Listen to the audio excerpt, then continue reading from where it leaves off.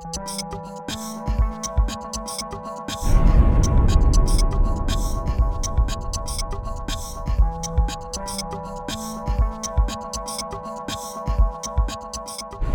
it's about allowing anyone who has an internet connection to actually look through scientific data. So it's really to help scientists. It started because scientists are getting just too much data nowadays. Just so many pieces of data, so many images from telescopes. It started with a thing called Galaxy Zoo, which was 1 million pictures of galaxies. And an astronomer needed to know whether they were spiral galaxies or elliptical galaxies, so whether they were just circles or spirals. And he tried to look through them himself. He had 1 million pictures to look through. And in a week, he got through 50,000. And after getting through 50,000, he went and had a word with his supervisor and said, listen, I can't do this. This is too many. I've spent all week, I've hardly slept, and I've only done 50,000 out of 1 million. There must be a better way. So they got together and they made a website where anyone can go on and look through the data themselves. And all you need to be able to do is look at the difference between a circle and a spiral and click a button to say what type of galaxy that you're looking at. So you don't need to be a professional astronomer to do this, but this work helps professional astronomers. So that was Galaxy Zoo. This is the homepage for it here, as you can see. And this idea has been expanded into loads of different fields of science. And here on our homepage, you'll see the 20 projects we have running at the moment. So the top 8, they're all space projects. You've got one, the Galaxy Zoo that started it. There's one for mapping the surface of the moon. We've got one for looking at explosions coming out of the sun that create aurorae. I don't know if any of you watched Stargazing Live during the week. Did anyone see the aurorae in that? That's fantastic. We've got one for finding planets, planethunters.org, which is really cool. You can look through scientific data and you can actually be responsible for the discovery of a new planet out there in our galaxy. And even further down, we've got non-astronomy stuff. So it's something that can apply to all kind of fields of science. But there's one I'd like to talk about specifically because of Stargazing Live. Put your hand up if you watched Stargazing Live this year on Tuesday, Wednesday, and Thursday. Fantastic, that's great.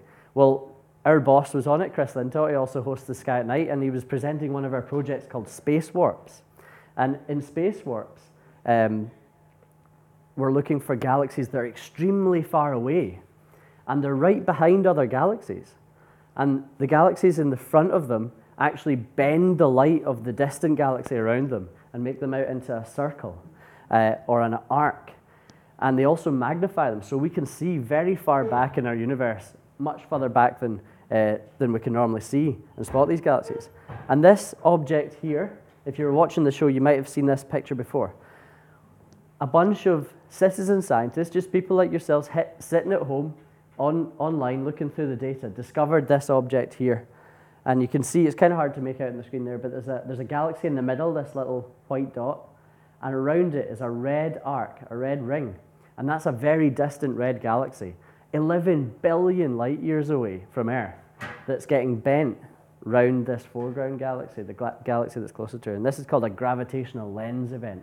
So this was on BBC Stargazing, and over the 3 nights, we had 50,000 people from around the world, mostly in the UK, come online and look through data. And they looked through 8 million pictures, and they discovered these objects here, these new objects that no one had ever seen before. And this wasn't astronomers and scientists that were doing this. This was people, members of the public, anyone with an internet connection. And that's what this universe is all about. So I'm going to let Becky give you a little tutorial on the one that started it all, the Galaxy Zoo, which is one of our most popular projects. Because, like Grant said, we have so much data. It's because we take such small pictures on the sky to try and see all these galaxies, and we end up with millions of them. And so what Galaxy Zoo does is it shows you a picture of one of these galaxies that we've taken and asks you to tell us what shape it is. So as you can see there, this is what Galaxy Zoo looks like. It's very simple. Anyone from the age of 4 to 94, even greater than that, can do this. So it shows you the image and asks you basically to say, what shape is it, first of all? Is it really smooth? Is it the same sort of brightness all the way across? Or does the brightness change? Does it have shape in there that you can see? Or is it actually just a star that we've caught by accident? So as you can see with this one, what I'd say is I think that looks the same brightness all the way across it. It's quite smooth. It doesn't have like a spiral arm or anything like that in it. So we just click on the smooth button, and then it gives us another question to answer. So it says, but how smooth is it? Is it round or is it oval shaped? Or does it like a big elongated cigar? And we'd say, okay, I think that's probably in the middle. Who's in agreement with that? Who'd say it's completely round? No one? Who'd say it's in the middle? Everyone says it's in the middle, which is good. But maybe some people would have said it looked a bit more cigar shaped. And that's where we get like statistics and we can look at how many people said what and how many people said the other. So, sorry, just to interrupt you. Yeah, Something sure. really cool just happened there when you guys put your hand up and then Becky clicked that button. You might not realise it, but you've all just classified an object in our universe. And this isn't just a game, this isn't something that we make for outreach. That click is now registered, it's gone through, and that is you have just analysed a piece of galactic data, extragalactic data. So you're now all kind of amateur extragalactic astronomers just by putting your hand up there. You've made the decision, and that's what we'd like to get across with this universe. It is real science. You can go online, and that can get quite scary. You know, you're actually contributing to the analysis of the science. This isn't just for fun. That has been registered, and now that's gone through, and we've decided that is what that galaxy looks like. But don't get too worried, because each of these images is seen by a few different people. So we build up a general consensus, like we did there with the audience. Everyone puts their hand up, and we choose the one that most people think it is. Yeah. So there's no wrong or right. Most people say to me, but what if I get it wrong? There is no wrong, because everyone looks at it. So it's just what your opinion is when you see that image. And that's what we like, because we can't get computers to do it, because computers don't have an opinion. Do you see what I mean? So the last question we just have, is there anything odd? So if you click on yes, we can see the options we get given. Is it merging with another galaxy? You know, is it colliding? Does it have like a ring around it, as some galaxies often do? Or does it have like a lens or an arc, like what you were looking for on Space Wars? And we can see with that one, you know, it's quite a boring galaxy. There's nothing really that exciting about it. So we'll just say, no, there's nothing odd. Finally, we just ask if anyone would like to talk about it. If you discover something that's so incredibly amazing that you just have to tell everyone, then you click yes on that button. And you say, yeah, I want to talk about this because it's really cool and I don't think anyone's seen this before. But this one, it's just a blue blob, really. So we'll not want to tell anyone about that. And then we get a new image, and we're asked to classify that one again. And it's very addictive, I have to tell you. You can say, I'm just going to do 5 minutes, and half an hour later, you're still there classifying. But every single classification is so helpful to scientific research. I could not do my research if it wasn't for this website. I wouldn't be able to go away and say, I want to look at this type of galaxy, until you've told me which ones those are. And there's really cool things that have happened that we didn't expect. So when Galaxies was launched in 2007, quite a while ago now, 7 years, we just wanted people to look at this galaxy here. Just have a look at the galaxy in the middle and tell us what shape it is. That's all we wanted. We knew we had a million pictures with galaxies in the middle, and that was it. But then every so often people would start to flag up stuff and say, what's this? Not in the middle, there's something off to the edge, it's a bit weird, it's strange. And a lot of the times it would just be a star or something we already knew about. But at one point, a Dutch school teacher called Hanny van Arkel actually flagged something up, and she said, this is a really strange green blob I'm seeing here next to the galaxy. I've never seen anything like this, and I've looked through quite a lot of your images. What is it? And we said, don't worry, Hanny, please just classify the galaxies in the middle, don't worry about it, it'll be something we know. And then she said, no, started talking to people and said, really, this is something really weird, I'd like to know what it is. And it slowly caught our attention. We said, yeah, that's a bit weird, we'll have a look for it. And it turned out to be something that no one in the history of humanity had ever witnessed before. A type of object in space that we didn't even know about. And it was found by a Dutch school teacher at home doing the science line. And that's it there, that's what she saw. There's Hanny down there at her computer, actually. And now, this object is known as Hanny's Voorwerp. And if any of you speak Dutch, Voorwerp just means thing. So astronomers aren't the best at naming stuff. So this is Hanny's thing. And we've gone on to find quite a few examples of this. And there was some other examples in galaxies of people finding types of galaxies that have never been witnessed before. So much interest in science has actually come out of this, and it's been discovered by the public, not by the actual scientists behind the project. This was literally something that had never been observed before. So we'd observed things that looked like it, but it was because it was a constant stream from the galaxy. Can you see how it's completely disconnected from the galaxy? So first of all, we didn't know, okay, is it related to the galaxy? Did it come from it? Or is it a completely different object that just happened to get in the way of our picture? So that was the first thing we had to find out. So what we had to do was basically observe it lots of times with different wavelengths of telescopes and all the different telescopes we could get our hands on. The first thing we found out was, yes, it is part of the galaxy. It's at the same distance away from us. So it must have come from there. Okay, but what is it? And it turned out, after all these observations, we figured out that it was actually from a black hole that used to live in the centre of there and was very, very active. That black hole kind of, well, it got tired and it switched off. And that was the remnant that was left behind, that was just sort of slowly moving away from the galaxy. And that's the first time we've ever actually observed something like that happening, and actually a black hole saying, that's enough, and switching off, which is an amazing event. We didn't think that would, we theorised it could be possible, and it was people like you guys that actually found out that it is possible. So you never know what you're going to find. Yeah, that's true. About finding something really cool that no one's ever seen before, we're going to show you another project now. This is one that's close to my heart. So Becky works on Galaxy Zoo, and I used to work on a very similar project to the one we're going to show you here. And I did my PhD in astrophysics on what we're about to show you. And now you guys can go and do this. No matter what age you are, no matter what your job is, you can come and do what I used to do semi-professionally. Professionally? Well, Professionally. They paid me a little bit of money for it. So it's hunting for planets around other stars. Now, this is the most boring screen I've ever seen in my life. It's terrifyingly boring. Okay, it's just lots and lots of dots. Nothing that exciting is happening. But in amongst those dots, let me try and convince you there's something extremely exciting taking place. Because these dots represent the brightness of a star over time. So this is in the past, and it's getting further into time over here, so time's going backwards that way. And this is the brightness of a star, just measured from lots of different photographs of a star. One single star. One single star, just that's its brightness going along. And every so often, when you're looking at a star, something will pass in front of it, and it'll take the brightness away, just like if you put your hand up over a light. It'll block out the light. And what that can be is a planet. So as you're measuring the brightness of your star here, you'll see dips in light, perhaps like this here, or like that dip there, or a point where the light gets much lower than it normally is.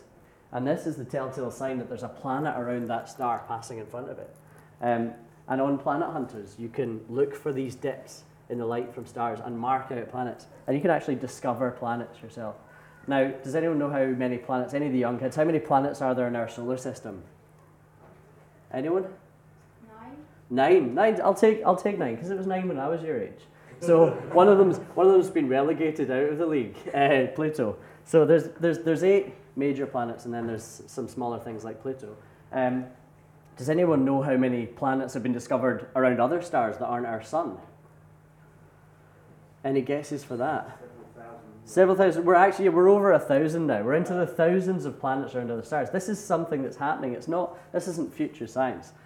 People are discovering planets every single day now, and you guys could too. If you go onto planethunters.org, you can go on there and look through these really boring light curves for something really, really exciting, which is a planet around another star. And I think that's really cool, because then when you find one, you can be the person who walks into a party or goes up to your friend and says, guess what I did yesterday? I discovered a planet that no one's ever seen before, no one ever knew about. And this actually happened to a gentleman in Britain. He was a retired guy living in the northeast, and he discovered a planet. And the media descended on his house and said, oh, you must be thrilled.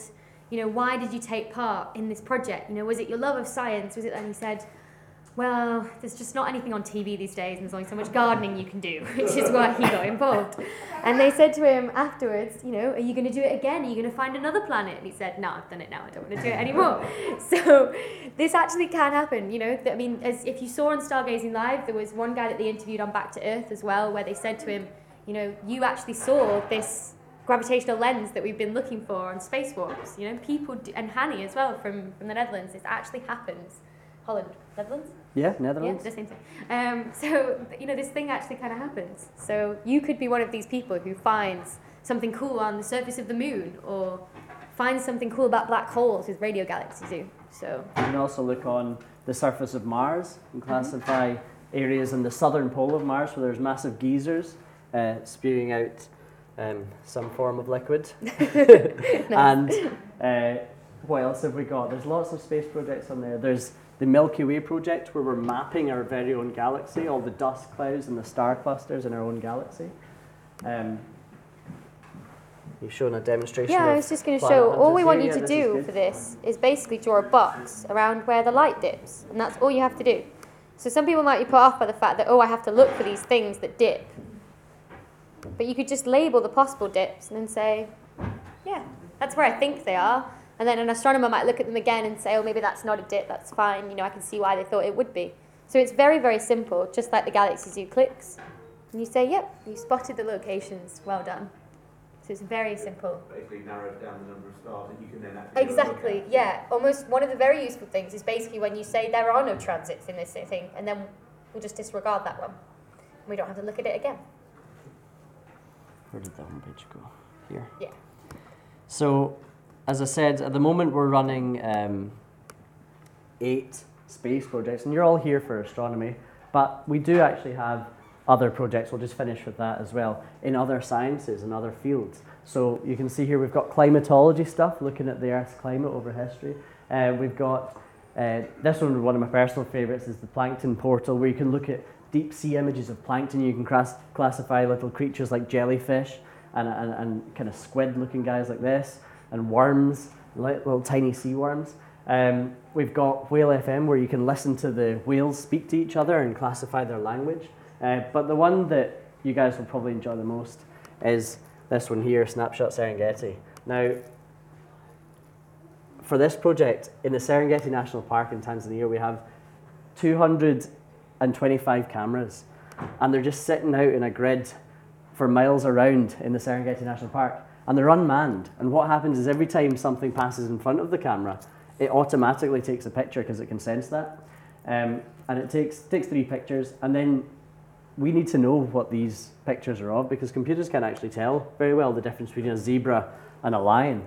I'm sure most of the young kids in here can tell the difference between a zebra and a lion, and a giraffe, and a rhino and an elephant. It's very easy, but computers aren't as good as you at doing that.